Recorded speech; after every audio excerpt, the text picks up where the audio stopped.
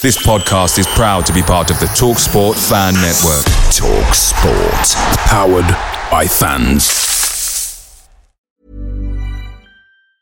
There's never been a faster or easier way to start your weight loss journey than with PlushCare. PlushCare accepts most insurance plans and gives you online access to board-certified physicians who can prescribe FDA-approved weight loss medications like Wegovy and Zepbound for those who qualify. Take charge of your health and speak with a board-certified physician about a weight loss plan that's right for you. Get started today at plushcare.com/weight loss. That's plushcare.com/weight loss. plushcare.com/weight loss. The TalkSport Fan Network is proudly supported by McDelivery, bringing you the food you love. McDelivery brings a top-tier lineup of food right to your door. No matter the result, you'll always be winning with McDelivery. Order now on the McDonald's app and you'll get rewards points delivered too. So that ordering today means some tasty rewards for tomorrow. Only via app at participating restaurants. 18 plus. Rewards registration required. Points only on menu items. Delivery fee and terms apply. See mcdonalds.com.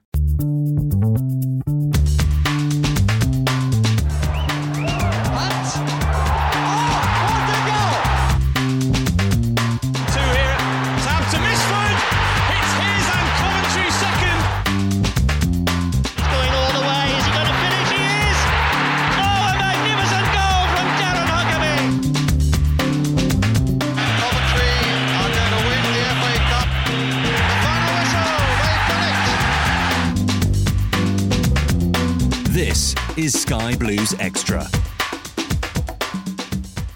Hello and welcome to this special episode of the Sky Blues Extra podcast, which is sponsored by the Sky Blue Tavern. My name's Tom Ward and I'm pleased to be joined this evening by Ross. Good evening, Wardy, mate. How are you? Yeah, not too bad, mate. Not too bad. How are things with you? Yes, not too bad. Not too bad. Waiting for a signing to sort of, yeah, summer rolling, really. But yeah, as I say, everyone's getting a little bit tetchy, It's that stage of the season. Twitter's a bit of a mess with rumours. It's silly season, isn't it? All the good work Mark Robbins has done, everyone forgets and thinks, oh, why have we not signed Messi yet? Exactly.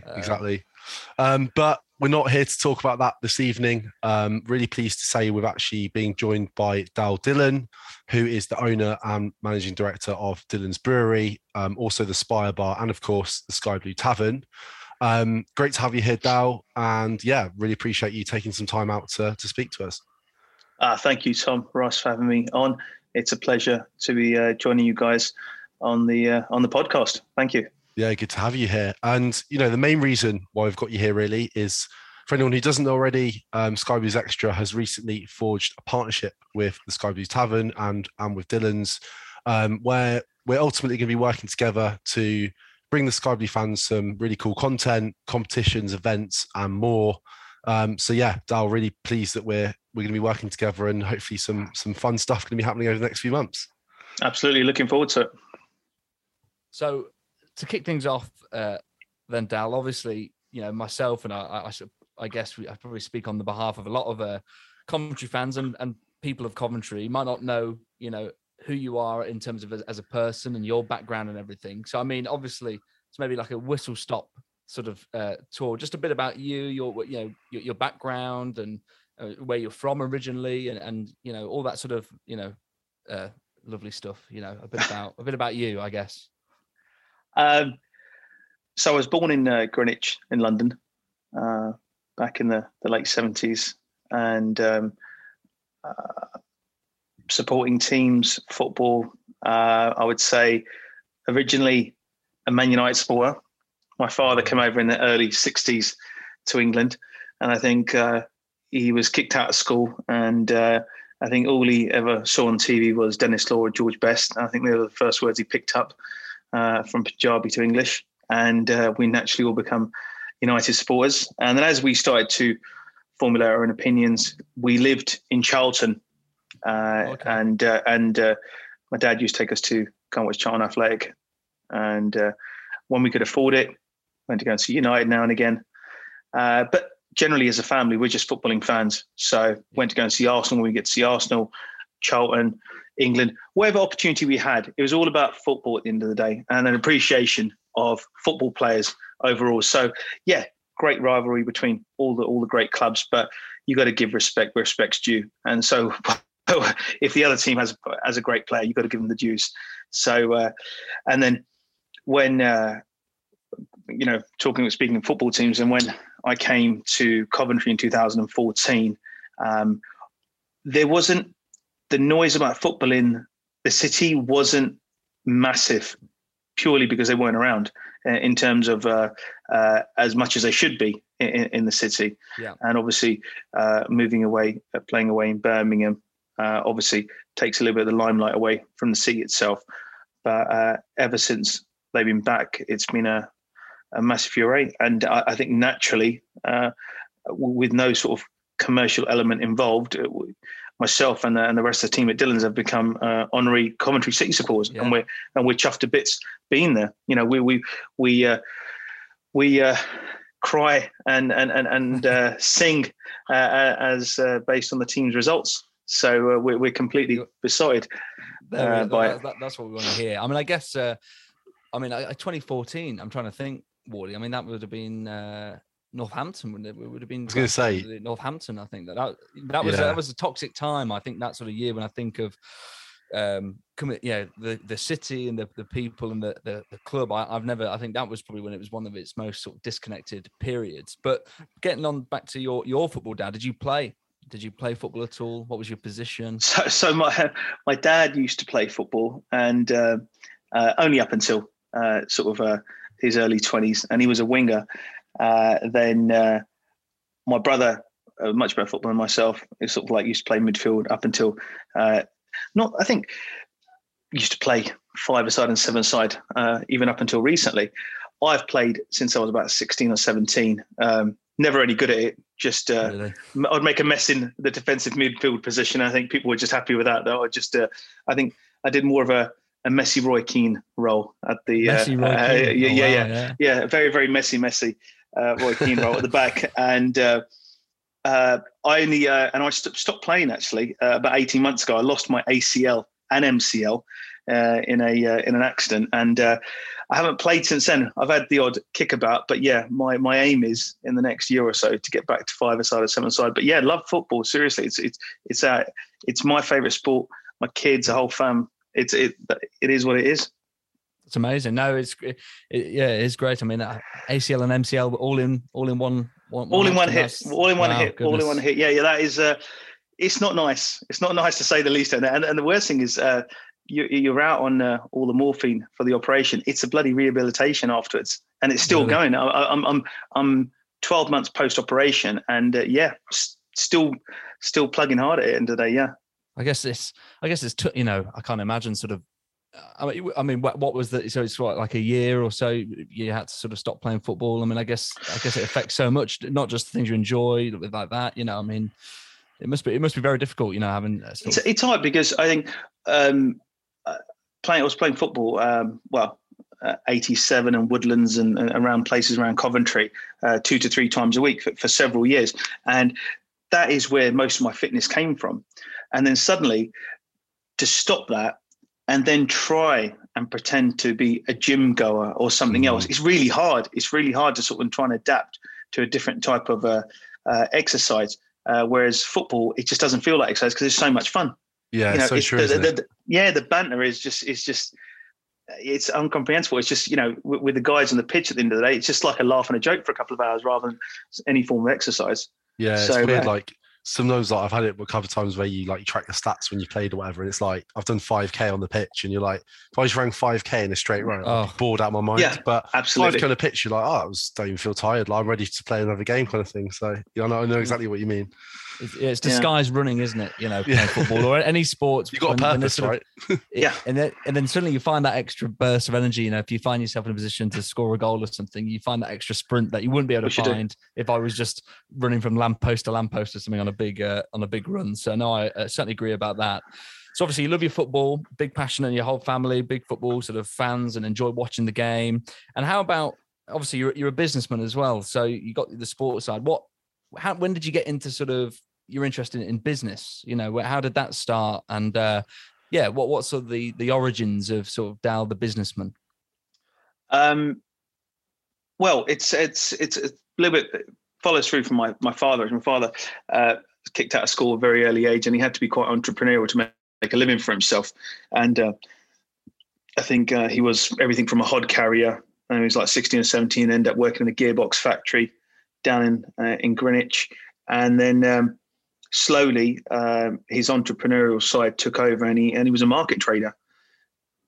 So seeing him go from one thing to another, from a market trader, he just bought a shop and turned it into a supermarket. From there, he went into beer wholesaling, supplying pubs and clubs, restaurants around London, beer. And I was just there. My brother and I were there for the journey with him. And we just saw him do his thing. And I joined. Well, I've been working with him since I was doing my A-levels. And he asked me, he said, do you want to join the business after uni, or do you want to sort of go and do your own thing? I said, you know what? I live and breathe this stuff already, so let me do that. So I started selling beer when I left uni, and carried on doing that. Unfortunately, in the last recession back in 2008, we had to sort of close down due to economic conditions. And then I went off and did a few interesting piece of work, did a bit of recruitment, opened a recruitment company up, opened a social media company up, sold those off. But I had an itch to get back into the beer business. And I started doing, dipping my toe into running events, supplying all the beer for events. In the Asian wedding scene, we have very, very big weddings and a lot of beer and alcohol consumption. So I got into that initially. And then I thought, wouldn't it be nice to get the bride and groom their own personalised beer? And I thought, okay, I could dip my toe in the water here by having low costs and setting somewhere up in the Midlands rather than London, because London is a bit unforgiving. You can't make many mistakes and live to tell the tale in London, purely because the rents are so high, labour's so high. It's just the costs are extortionate. So pick the Midlands, a couple of hours drive from London, and set up the brewery on a small scale initially, just seeing how it goes, and then just carried on producing a beer. Carried on producing a beer. Got a decent, very, very good head brewer involved, Pedro. Got a good team, a chap called Gordon on board, sales guy Kevin, a number of people, too many to mention. And brewery went from strength to strength. And now we saw a number of opportunities pre-COVID, as in the link up with Coventry City, and a number during COVID as well. So it's just it's just having an eye for opportunities to come up and seeing we can capture them at the right time, really. Amazing. Well, it's incredible, like you say, to see those opportunities. And I guess so it sort of led on to my next question: is what made you choose? You said looking in the Midlands. What made you choose Coventry? What was the opportunity that you saw in Coventry for the brewery to start with? Funny enough, truth be told, Coventry wasn't the initial destination. I think it's just kismet that I ended up being in Coventry. It really was just destiny, because forging the relationships I have here and so forth. My initial, the brewery initially was going to be in Melton Mowbray. Believe it or not. Well, just funny enough, that's where I'm hoping to get my first house in Melton Mowbray. Oh, right. Yeah, okay. Fantastic. Yeah. So what happened was there was, so at the time, and I'm not 100% certain about these things here, but the chairman of British Airways at the time, or former chairman, owns a lot of land in Melton Mowbray or around that area. And there was a sort of a derelict warehouse which I was going to take on board. Went down, literally done all the paperwork. At the last minute, I just realised that it's just in the middle of nowhere. Because while doing the paperwork, I envisaged that maybe having a tap house, maybe this, maybe that. I thought, you know what, people are going to really struggle to get to this location because it was in the middle of nowhere. So we sort of kindly sort of passed that offer over, and I suddenly started looking, and I've already ordered the beer equipment, so I literally had only days to find a new place. So went online, went everywhere else, and then came across this unit in Coventry. Now, where we've moved to in Coventry, where our brewery is, and I'm sure a lot of your listeners have been there and know where it is, that site was pretty much dead as a doornail. It really was. The chap who showed the site to me left the keys with me the day I saw it and said, if you like it, just here's the keys, take it. We'll sort something out tomorrow. Because they literally wanted people on the site. because this particular unit had been empty for years. It pretty much was like dead as a doornail around there. And yeah, I was happy with the terms, and I took it. And in 2014, it was a moment we got the unit there and started moving brewery equipment in. Very, very small initial brewery equipment, but yeah. So Coventry was it was a bit of a fluke actually, but it's turned out to be a great opportunity. Really, really good opportunity overall. Yeah, it's amazing, really, that how it worked out. I was going to say, I know you're there on match days, sort of, welcoming people in and stuff. Yeah. I was just going to say, have you ever stood there and looked at all those fans and thought, do you know what? I'm glad I didn't go to Melton Mowbray. Yeah. Absolutely. But the funny thing was the stadium wasn't used, if I'm not mistaken. Things weren't as busy as they were back in 2014. So I didn't even consider the Ricoh at the time, as it was called. Didn't even consider the stadium there, just purely looking at the site itself. Didn't even consider any potential opportunities that could come from the stadium itself. That would have been a long shot. But as time's gone on and people have seen the value of our brand in the area, they've seen that we could be a real resource and a real sort of totem pole for people to sort of approach and come to. Yeah. I was going to say, I mean, that must have been a little bit of a stroke of luck as well, because you could have been anywhere in Coventry, right? And to be next to the football stadium, I guess when we returned, your mind must have been thinking, right, there must be a big opportunity here, right? Because one of my points I was going to go on to, but might as well talk about now, was I think we've always said the match day experience hasn't been great in Coventry for Coventry fans, and I think obviously having the brewery and having the tavern, it seemed, I don't know if you deliberately spotted it as a gap in the market or whether it was a bit of a fluke, but it feels like Dillons have kind of been quite a big part of that sort of transition, improving that. So as I said, being football fans ourselves, everyone at the firm's a football fan, from almost one team to another. But genuine football fans, when we saw the negativity around the city about the views of the experience, the club, this, that, the whole match day thing, and how they have to travel this far or people aren't doing enough. We approached the club and said, look, we think there's a gap in the market. There's an opportunity here to change things around. And yes, the risk will be on us rather than yourself. What do you think? And the club was super, super supportive. I mean, no question. It wasn't a case of we were there, deliberating for eons. It pretty much was, yeah, it sounds like a good idea. Let's go ahead with it. So when I hear stories about the club sort of taking not doing right and all this kind of stuff, it hasn't been my experience. They've been very, very supportive and very encouraging with our ideas and forging this new relationship between club, experience of going to one of these venues and the supporters. It's just been very joined up thinking there. But it takes time. It takes time. It's not perfect yet, but it's moving in the right direction, to say the least. You're listening to Sky Blues Extra. Yeah, I was going to say, you guys have probably got involved with the club at a time where things have got a lot better. I think we all feel like the communication and the community and the fan connection is a lot stronger and better than it used to be. Obviously, clearly being promoted to the Championship and being back in Cov is all going to help that.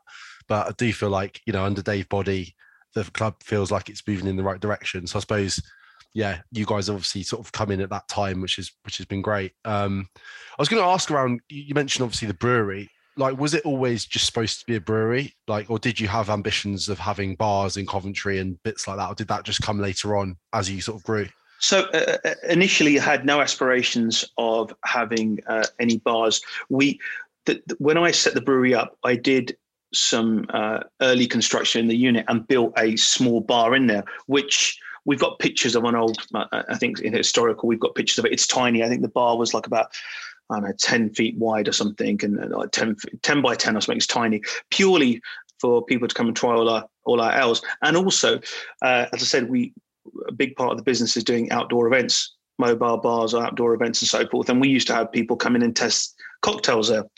So it was always kept very, very small. But then when we started developing the tavern, we thought we need to sort of expand the brewery.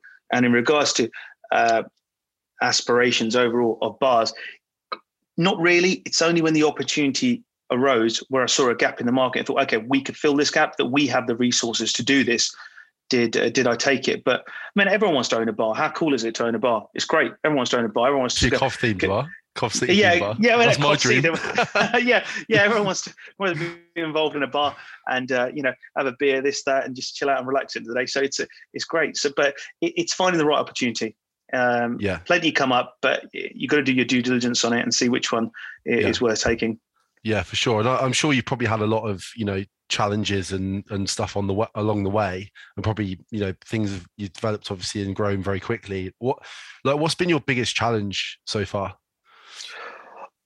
So, in what sense? In the bars or Cov City related? I mean, I don't know. It's just.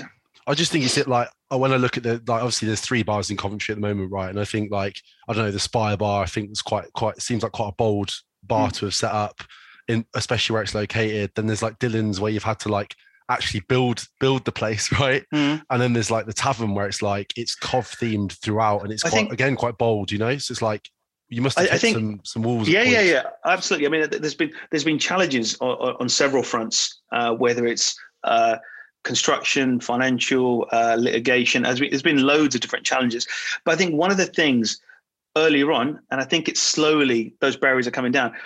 It was tough to do business in Coventry, being an outsider. I think that was a real challenge. Interesting. Being on the fringes of not knowing anyone, because I came here not knowing anyone, so I didn't have anyone to give me a leg up or anyone to ask for advice or anything. I didn't have any friends or family here initially, and so it was tough work, and everything had to be done right from the bottom upwards. So it was challenging. The city is not. I think things have changed now, but I think when I entered, it wasn't as friendly to do business with as it is now. Probably that's my thoughts. I think things could be easier if you're going to literally come from outside, from another city, and come put your heart and soul into it. I think Cov needs to show a little bit more love. To people like that. Personally. It does feel like obviously it is a big city, right? But it does feel weirdly one of those places where a lot of people know each other. And I can imagine if you had a mate at the council and a mate here and a mate at the club, it probably would have been easier. But of course, 100%. Like you say, you've got to start that from scratch, haven't you? So yeah, that's right. And don't get me wrong, the journey now. I mean, lots of friends, lots of friendly faces, but it's been a lot of hard work getting there. I guess it's that building those sort of contacts, coming from afar, coming in. Initially, it's a challenge. And I went to Coventry Uni before I went down to London for sort of drama school and stuff. I was at Coventry Uni, so that was 2012 to 2015. And when I actually think back to the drinking venues and, what was actually available in the city compared to now, when I think of students going 10 years after I started, and you've got Dillon's Spire Bar and the Sky Blue Tavern and amongst loads of other things in Cathedral Lanes, all the new restaurants and everything. It's changed massively from when I went to uni. It was literally Harvester and the 3 Wetherspoons, and that was basically and a Nando's, and that was the selection. So I guess seeing the evolution of Dillon's as well as the city as a whole with all the new things that have come in, the new bars and everything, and then on top of that, seeing recently the Sky Blue Tavern. So you said obviously you approached the club and spoke to them about working together. Where was the initial idea for a Coventry themed bar? Because I remember that venue when I went there at uni was another one of those all you can eat chains, the actual building where the tavern is. So to see it in its guise now is incredible. But whose idea was it to sort of do a Sky Blue themed bar? So the idea to do the bar was mine, but it stemmed from us originally creating the Sky Blue Army can of beer for Cov City. We did that initially. A bit of a tragic tale, actually. I think it was back in March, February, we announced it, February 2020, March, and we were about to have a launch night at the brewery. We invited a load of supporters and all the players were supposed to come there. But then I think 2 or 3 days from that particular date, COVID was announced in a big way and said no one's allowed. So obviously, naturally, Mark Ribbons and the club stepped in and said, look, we can't have anyone down there. We completely respected that decision. And the supporters were encouraging and very resourceful in sort of turning up, being safe, and sort of looking at the cans and trying the beer. So it didn't have the launch that we hoped it would have had. And it's been like that for a couple of years now. We haven't had the kind of support we needed. And then after we launched the beer, because we saw a good positive uptake from the supporters, even without the massive fanfare of launching it, I toyed with the idea with Dave Boddy and Tynan at the club and said, look, what do you guys think about having a Cov City themed bar? And they said, yeah, like the idea. They said it would be better if we are back in Cov for that to happen.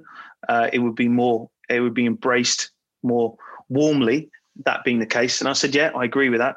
So I think back in 2020, we had those ideas and just thought about it. 2021 came, still deep in COVID. We only got the green light, I think, early part of last year, that, hey, listen, we could potentially do this, but we couldn't really start construction and do anything until we got the green light from the club that they were officially coming back. So when I was playing football, a good friend of mine, a chap called Sachin, his family owned that particular unit. And before it was even considered for the Sky Blue Tavern, he said to me, well, do you know, if you want to set up a bar in town, have a look at this unit. I had a look at it. This is before Sky Blue Tavern came on the horizon, probably about a couple of years ago. And I said, it's great. But I said, do you know what? I just don't think Dillon's is renowned enough to captivate an audience which is going to fill this place, because it's got quite a large capacity. I mean, you probably get 500-600 people in that place, if not more. Yeah. And he said, well, have a look at it. I had a look at it. And then when the idea came up that we could potentially do a bar, I took the main guys down there from Cov City, and they loved the place, purely because we could get the coaches in the back for away day travel, and it was a pretty prominent site with some space at the back for parking and so forth, whereas you don't really get that in Cov generally. So started the construction and got it all finished within a few months. And the only one proviso I had from the management over at the club was, we need to call it Sky Blue Tavern. It can't be any other name. Can't be called anything else. And I said, hey, I'm all over that. That's fine. Yeah, sounds like a plan.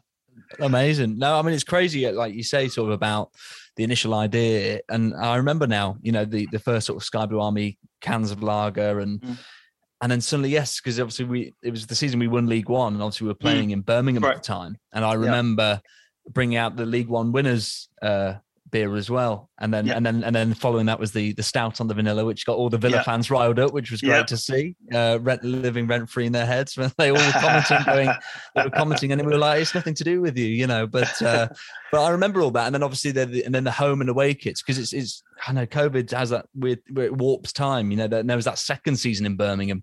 The first year back in the Championship, it's sort of easy to forget that we weren't in Coventry and fans couldn't go. So you had that whole time as well of not being able to really sort of do anything. Yeah.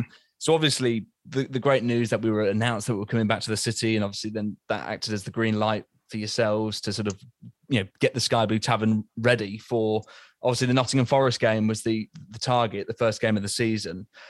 In creating it and in terms of the internal designs of the tavern, because it's incredible. I think any Coventry fan has been, all the memorabilia and everything.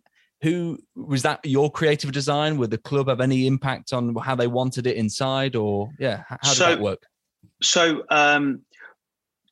while constructing, while with the tavern coming along, in the background, we were just finishing off the Spire Bar. Dillon Spire Bar, which I managed to capture in November 2020, right in the heart of COVID. We had a very talented lady called Leanne, who has a company called Black Ivy Design. That she had some wonderful ideas for the Spire, and as that was drawing to a close, I said, "Look, what do you think about this CCFC themed bar?"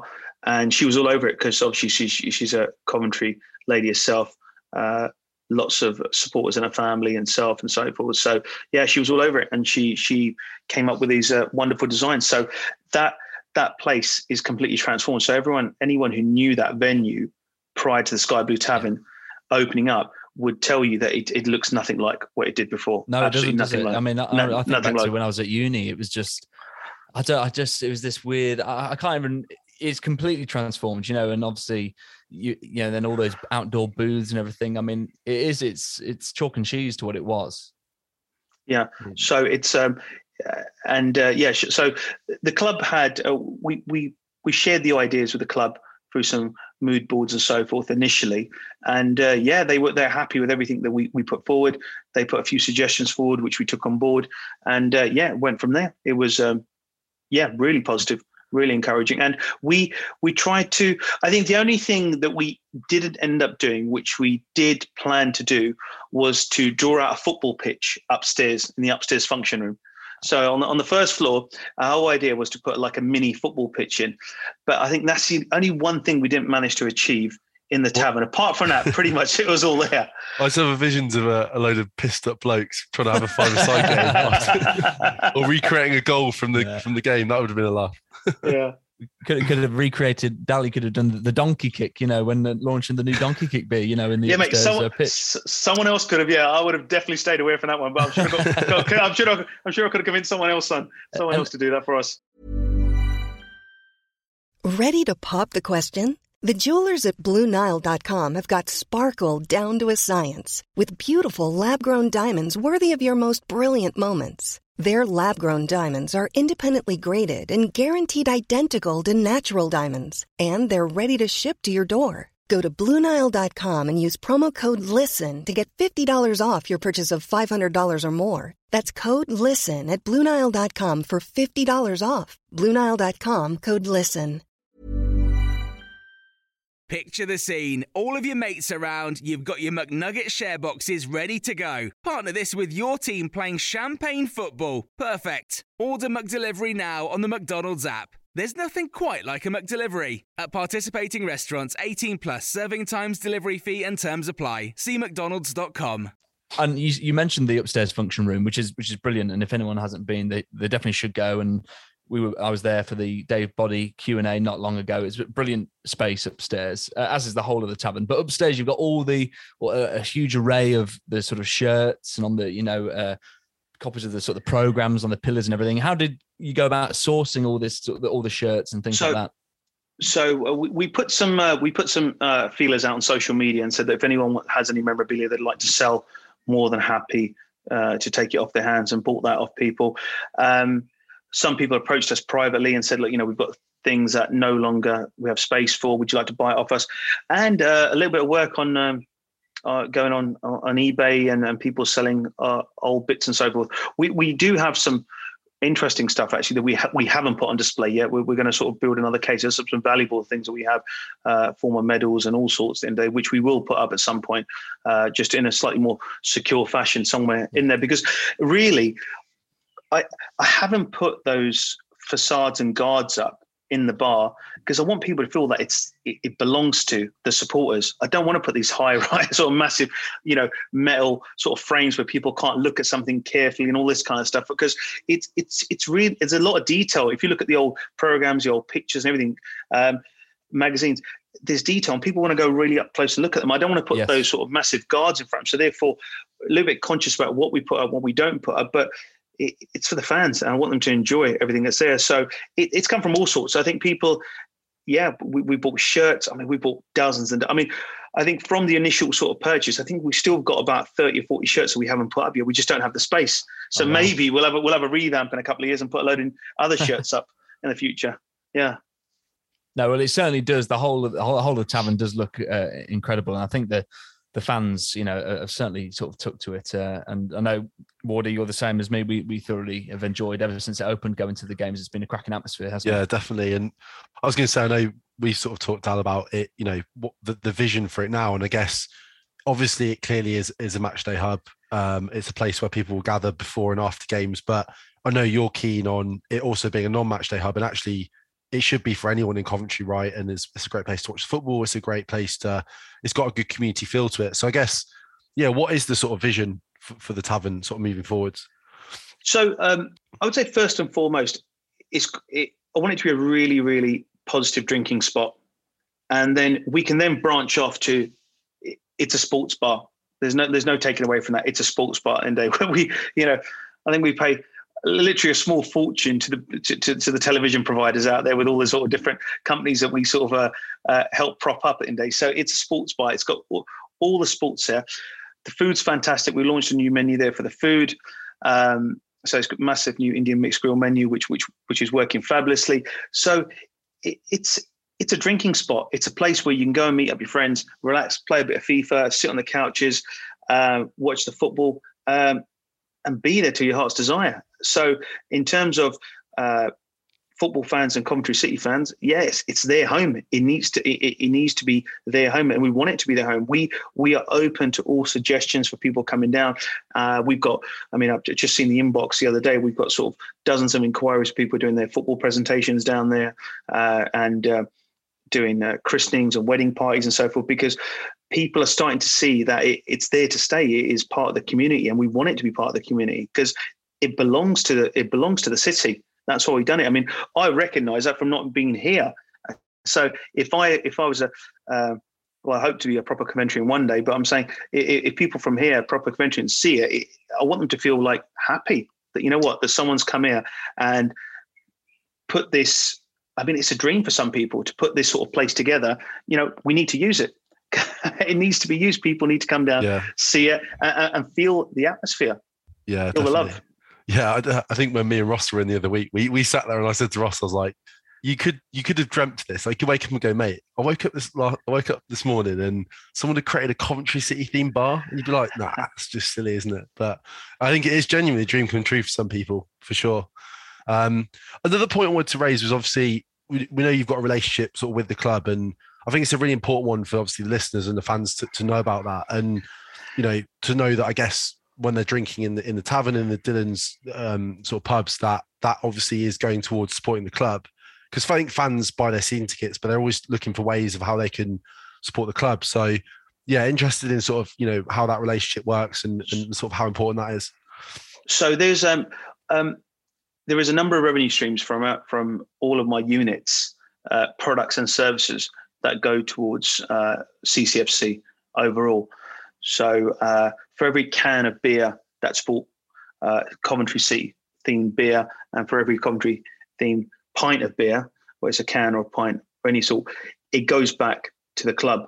The Sky Blue Tavern overall, we pay a royalty to the club to be associated with it.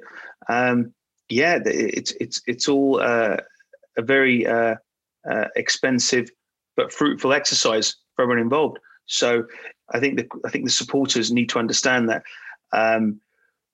we're a new business when it comes to that, and we are supporting the club as much as we can, and hopefully in many in future years to come as well. But we are financially helping and assisting in moving the club forward. Which makes sense, I guess, because I guess for you guys, the better the club do, the better you do, right? I mean, like we just mentioned about match days at Dillon's, like I can't believe how many people were down there. I think it was the last game of the season. It was absolutely packed out, and clearly, the better the club do, the better results. If we do get to the Premier League, then it's only going to do better for you guys as well, right? So it just makes perfect sense. Absolutely. So it's and we've learned. It's been a journey from the beginning of the season up until the end, because I think we really were sort of testing the waters initially. We didn't know exactly how to sort of behave or what the fans wanted initially, because we just didn't have time. It was such a short space of time between getting started and getting finished for the season starts to find out exactly how we were to conduct ourselves and what the fans wanted from a match day experience, whether it's at the tavern or the brewery. So to give you an idea, at the beginning of the season, I think at the brewery we had maybe a turnaround of maybe a couple of hundred people on a match day. Towards the end of the season, the last 5 or 6 games of the season, that turnaround was thousands of people during the course of a day, because it is the place to go. I mean, we've got an amazing DJ there. I was about to say, talking about decisions over the years, I think signing DJ Big Smithy's probably got to be up there, right? That must have made a big difference. Smithy is such a great character. He's such a such a good lad. I mean, even though he's a Blue Nose supporter, Birmingham Six boy. Is he even anymore? He seems like more of a tough fan these days. Yeah, he is. Well, you've got to see, you see his t-shirts to get him to wear.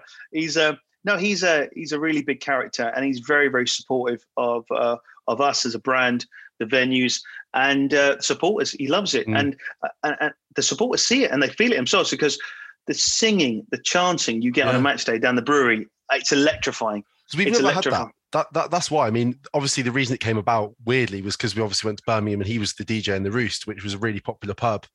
But when we were back in Cov before, we never had like a DJ, like someone who just gets you pumped for match days. We never had anything though, Wardy, did we? No, I mean, we literally had the one bar in the Rico at the time. Yeah. Because the other bar that's there was the old club shop. So you had literally the pubs down Longford Road, and the whole matchday experience was dissolved, and the Dillon's Breweries just brought that back better than it.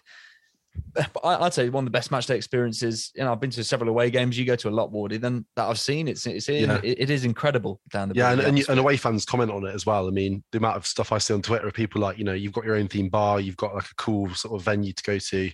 Yeah, I think it's definitely quite unique. I was going to admit, you obviously touched on the new menu at the tavern. Ross and I have been lucky enough to taste it out and obviously really enjoyed it. I guess a couple of questions, like one, like why did you decide to change it? I think it was obviously a super positive move, but what made you do that? And yeah, just to sort of tell us a bit more about that menu. So not having a sports bar in any prior business, I just assumed that the whole wings, burgers, fries thing was the way to go when it comes to sports bars, because I was imagining theme bars in America, which I've been to, and I thought maybe we will capture that spirit in forming the Sky Blue Tavern. And it's what I found was several months into it is that we're just competing with every other place around the butts and around town. It's the same old. So why does someone want to come and sit down and enjoy burgers, wings and chips? Well, really, they can have it for a third of the price from one of the takeaways around the corner. So it just doesn't make sense. So I was planning to do this for over 6 months now. I was just trying to find the right people to bring into the kitchen to make this plan and put it into fruition, make a reality out there. And we've had the chefs in 6 weeks prior to going public. Purely, we wanted to make sure that it all tastes good. It passed all the taste tests from everyone around, foodies and so forth, before we went to market. And yeah, it's been a really, really joyous occasion for us to see that people are coming in and putting so many positive comments forward about the cuisine. So it's just different, because it's getting involved in doing the whole burgers, wings and chips. There's nothing wrong with that, but it needed something different to capture the market. And that's why I went down this route. I think there's definitely three things that go hand in hand. There's definitely curry, beer and football. So I think you definitely sort of captured that. Absolutely. For sure. I think like your wings and burgers, people can maybe get a bit sick of, but yeah, you can't turn away a mixed grill and a pint and watching the football. Really. There you go. Yeah, absolutely. You're listening to Sky Blues Extra. Well, but I mean, the food though, and we're not just, Wardy will agree. It's incredibly, everything about it, the curries, everything. It's so flavoursome. I've been to several of the sort of traditional curry houses, in Coventry, Akbar's, Turmeric Gold, all sorts around. I think the curry, which I've had it several times now, and various things. You've got the sort of Indian tapasy type of stuff, and if you've got big groups, if you've got the Sky Blue Mega Mix grills and all sorts. That the flavour of it is genuinely it's amazing, like it is. And if anyone hasn't been down, they definitely should, because it isn't just like a bog standard sort of curries. It's like you were saying, Punjabi sort of inspired, the flavours and everything. I think I remember you saying on the taster night that was that flavour inspiration is what you were going for. Absolutely. The chefs we've got several chefs in the kitchen and assistants, and the chefs are veterans, and they have been working in Coventry for over a decade each, and they really do know the market. So when they put their thinking caps on, they said, well, these are the best sellers that we've worked on in the past, and here's some new stuff, and let's put it all together. And I said, we did a lot of tasting, a lot of testing, lot of pounds and kilos were put on, and beers were drunk basically to make sure that we find the right combination of items to put on their menu. And so as I said, we've had some really, really rave reviews, which we're absolutely chuffed with, and we're just trying to make sure that we maintain those high standards moving forward.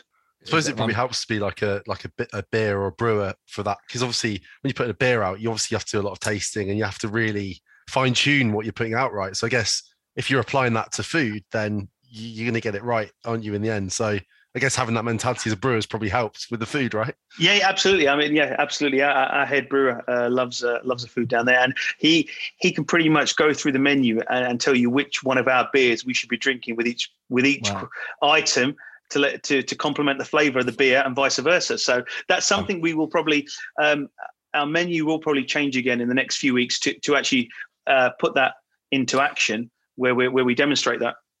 Well, I was going to say, because on the menu, there's a couple of certain dishes where the Ghost Town Lager is prompted as the recommended one, and the Sky Blue Army Lager for another. And that leads me on to what I want to talk about, really, the beers, the brewery in general, and obviously you've got the variety and sort of selection of Coventry City unique beers is sort of recently expanded again. Tell us a bit about the different Coventry City beers, and obviously including the most recent one, which was the Donkey Kick, which was announced just a few weeks ago. Well, the talking about the Donkey Kick actually won a silver medal in the National Beer Awards only a couple of weeks ago, and we are still yet waiting for our certificate to come through, so we can actually put it online to show the fans that one of their beers has won a silver medal today, which we're absolutely exclusive chuffed on the pod. Absolutely, we're absolutely chuffed about that's been the case. So all the beers that we've produced for Cov City are all fantastic beers, and then there's different ones. I mean, like the Donkey Kick is a very, very unique beer. It's a Weissenbock beer, very strong, bit of a kick. Not necessarily the Donkey Kick, but a bit of a kick when it comes to that. The Sky Blue Army is a super duper beer that can be drank all day long. Session beer, a little bit strong for a session beer, just under around about the 5%, but it's there. Same thing with the Cov City kit beers. They're a different type of beer as well. It's not all the beers are going to be for everyone, but what we found is that the Sky Blue Army is a super beer which people can drink all day round, and that's one of our best-selling beers at the tavern and at the brewery, full stop. Really? The other ones we've had to create with a bit of a twist, all welcomed. As I said to you, it's just won a silver medal in there, so can't be that bad.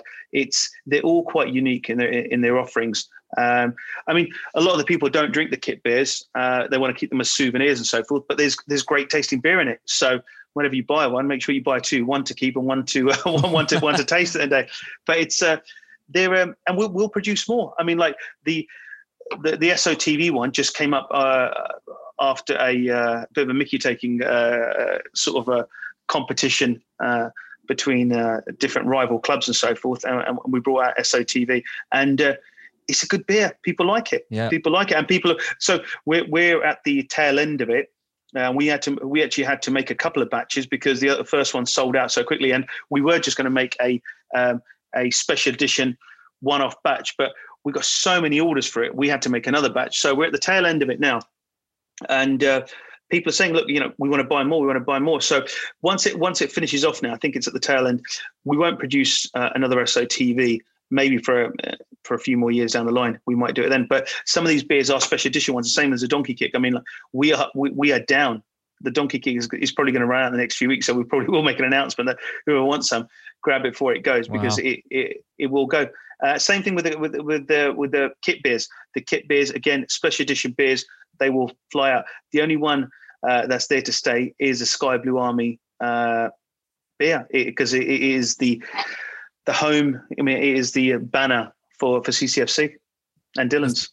That's amazing. It's brilliant. I mean, and I've tried a lot of them, and they are all different. So as you say, and I enjoy my beer, but it's great to have that variety, isn't it? And then not just the Coventry City ones, but even the Coventry themes ones, the Ghost Town Lager. I love that. Absolutely. I think that's a brilliant, really light beer. And again, you could have that I love having a lot of those on a match days. And then I remember having the Spire Lager, which in contrast, that's quite strong as well. And that's Absolutely. a darker, deeper colour. And tell us about a couple of the Coventry ones as well. So Spire, we was produced specifically and exclusively for the Spire bar. So that is not sold anywhere else. We don't produce it in cans. We don't even sell it at the brewery. It's purely for the Spire and for people that are at the Spire, and it sells really well, super well. I mean, it's one of our best-selling beers down there. It's a very strong beer, but I think we produced that beer in the style that we did to honor what was there before, because the venue before was into very crafty Belgian, European style beers, all strong beers and so forth. And it was made to honor that rather than creating the standard sort of lager at 4% or something. We did something a little bit special in honor of what was there before. Now, in regards to the Ghost Town, when we first produced it in 2020, won a gold medal in Asia for its lager. We haven't actually put it forward for a lot of awards in the UK yet, which we will do. But yeah, it's a great lager. It's one of our, again, overall as a company, it's one of our best selling ones, Ghost Town.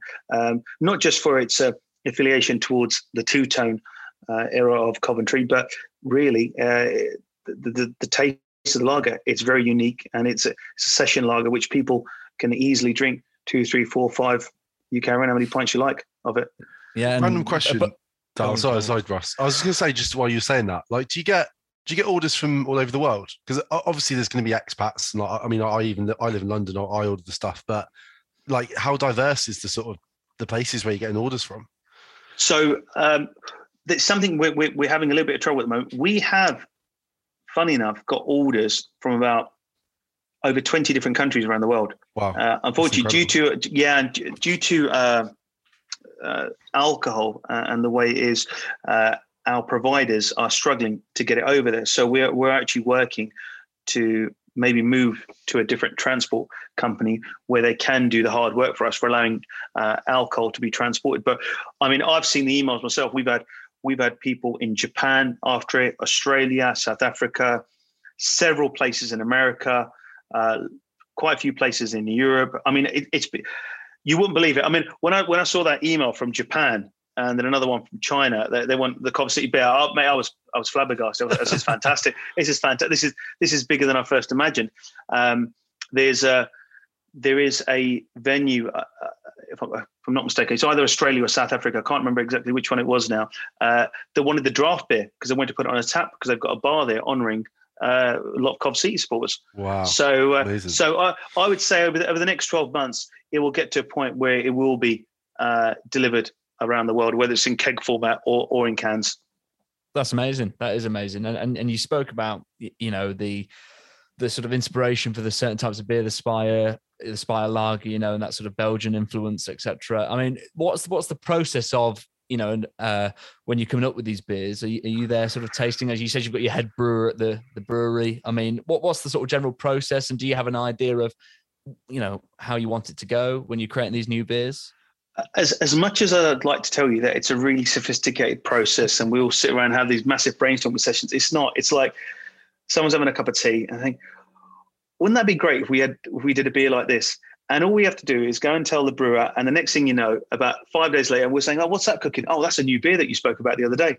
And that's it. Because Pedro, our brewer, is a very, very smart guy when it comes to the brewing mechanism, and he knows everything back to front. I mean, like, he's a chef.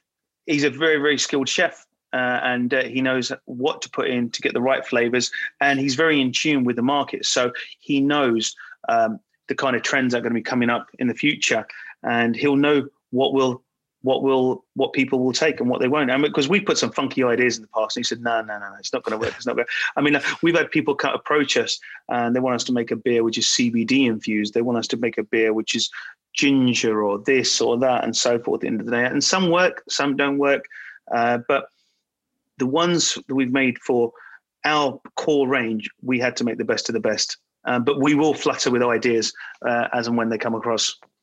And another beer that came out not too long ago, which I saw, you know, it was teased on social media around the city of Coventry, the pineapple flavors, the pine for you. That's another strong one as well. Yeah, absolutely. Yeah, it was a really good one. I think that came up as one of these sort of like, someone's having a cup of tea and saying, we need to try a different flavor. We haven't had a flavor for a while. Okay, let's try pineapple. And we created the Napa New England IPA flavored. So that's got hops from the US. And it worked out really well. Really good response and feedback. And you need to mix it up. As a craft brewery, which we are, everything we make is by hand. So there's no mechanical automated processes. Pedro's got to stand there and be there throughout the whole brewing process. Wow. So a brewing day typically starts from early in the morning to late in the evening. And he's pretty much doing that 5 days a week. It's a process that's done by hand. So don't get me wrong. There is a marginal difference with every batch of beer, but it's so marginal. You couldn't tell the difference. You couldn't tell the difference in there because it's so marginal, but it's done by hand. That's hence we're a craft brewery, and we will come up with interesting beers like Napa and others in future years to come. And that's all part of the charm as well. The whole idea that it's done by hand and these craft beers, and they are incredible. And you sort of touched on it, but are there more sort of Coventry beers on the horizon? Any plans for ones come up in the foreseeable future? So we've got a couple in the pipeline right now, which will be released, I think, in the next couple of months. We've got a very low ABV lager coming out. We're still toying with a name on that one. It's going to be mini something or tiny something, because I think it's only about 1.2% or something. So nice. That is for probably the designated driver of the day. Is that for people recovering from donkey kick? Maybe 2 donkey kicks and one of those. So it's so we've got that being released. We're also looking at a potential cider, which we might do in collaboration with another brewery in the very near future too. So, but at the moment, the brewery's pretty much working at full pelt just to keep up demand with our core range. So I think we will have this one low ABV one being launched soon, and probably have another new one maybe by September. Exciting stuff. We'll definitely look forward to hearing about those coming out. Absolutely. I guess sort of final point for me really was just sort of what's the future. Obviously, you mentioned there's going to be plenty more beers coming out, but there's obviously the 3 bars at the moment, but what are the plans? Can we expect to see more of Dillon's around Coventry? So we have another venue which we work very closely with, which is Draper's Bar. So we've got Dillon's at Draper's Bar. Draper's is a beautiful venue, which is just at the back of the Metropolis restaurant, and we're busy working with Coventry Historical Trust to develop that place, to turn it into more of a place where people come on the regular, not just to listen to music and functions and so forth. So I think keep an eye out for that. Keep your ear to the ground. I think there'll be lots of exciting things happening around there, and we've got some interesting stuff happening at the Spire Bar in the near future as well. We're just working and focusing on these and trying to make these 4 venues that we have really good, hospitable, and make it a great experience for all our customers, new and old. And I think that'll be I think that's Coventry saturated for us, unless we increase the city limits by another few miles, then we look at something else. But no, I think that's good for us in what we have there. It's just trying to give the best experience we can to everyone that comes along, and always looking to improve. I think we've got some interesting stuff at the brewery happening for the new season. As like we've got the shuttle bus working on match days between the tavern and the brewery. That'd be great for people who don't fancy taking an Uber or the train or the bus and so forth. In the day, they can just go to the tavern, have a beer, and jump onto a bus, which would be running. That's probably something we should have brought up. Actually, that's a really interesting point. Is that, am I right in thinking that's a free service for next season? It's a free service. There may be a 99p charge, but we're trying to avoid that. But it will be pretty much free. We're just trying to work out with the insurance company and the vehicle itself. The vehicle's going to be owned by us. It's going to be completely branded Sky Blue Tavern. Amazing. We are hoping to have some commercial shots done with the players and so forth before the season starts. But that'll be a great addition to the city. I mean, imagine match days, right? I mean, I was just thinking about it myself. Imagine match days. You drive into the stadium and suddenly you've got a minibus with like 20 odd people saying Sky Blue Tavern, CCFC, and like really G'ing up and say like, yeah, come on, let's do this. I think it'll be electric for people around it in the day. So it's literally going to run back and forth all day long. I mean, selfishly, like obviously I come from London, so it's ideal. I mean, we like to sort of stop off at the tavern for a pint or two, because it's close to the station, and then it's just nice to be able to, and then do Dillon's as well before kickoff. Dillon's is so convenient. So I definitely think transport will be a big help for people next season for sure. Yeah, and with all the COVID restrictions now sort of died off in the EFL, we will have for certain far more player appearances and club representatives coming to speak to supporters at the tavern and at the brewery in the coming season. But as the season draws closer to its initiation, we'll have more news on that, and which we can sort of share with you guys and the fans. Yeah, amazing. So, a lot to look forward to, I think, for next season by the sounds of it. Absolutely. Brilliant. Well, that's all we've got time for this evening. That's been thoroughly enjoyable. I've certainly learned a lot about Dillon's, about beer, about you, Dal, which has been really enjoyable. So yeah, I just want to say thanks on behalf of the listeners for giving us a bit of your time, really. No, thank you, Sam. Thank you, Ross. Appreciate you having me on board. Yeah, no worries. And listeners, do make sure that you are following Sky Blue Tavern and Dillon's Brewery on their social media pages. And do look out for some very exciting competitions and content coming up very soon. And as always, if you want to get involved in the conversation, then all you need to do is use the hashtag Sky Blues Extra Podcast. Thanks for listening to the Sky Blues Extra Podcast.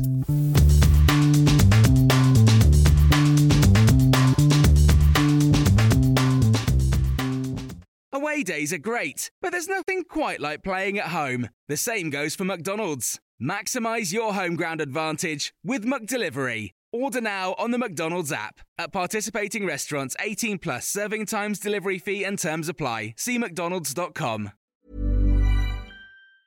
Even when we're on a budget, we still deserve nice things. Quince is a place to scoop up stunning high-end goods for 50 to 80% less than similar brands. They have buttery soft cashmere sweaters starting at $50, luxurious Italian leather bags, and so much more. Plus, Quince only works with factories that use safe, ethical, and responsible manufacturing. Get the high-end goods you'll love without the high price tag with Quince.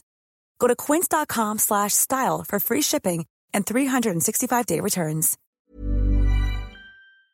This podcast is proud to be part of the TalkSport Fan Network. TalkSport. Powered by fans.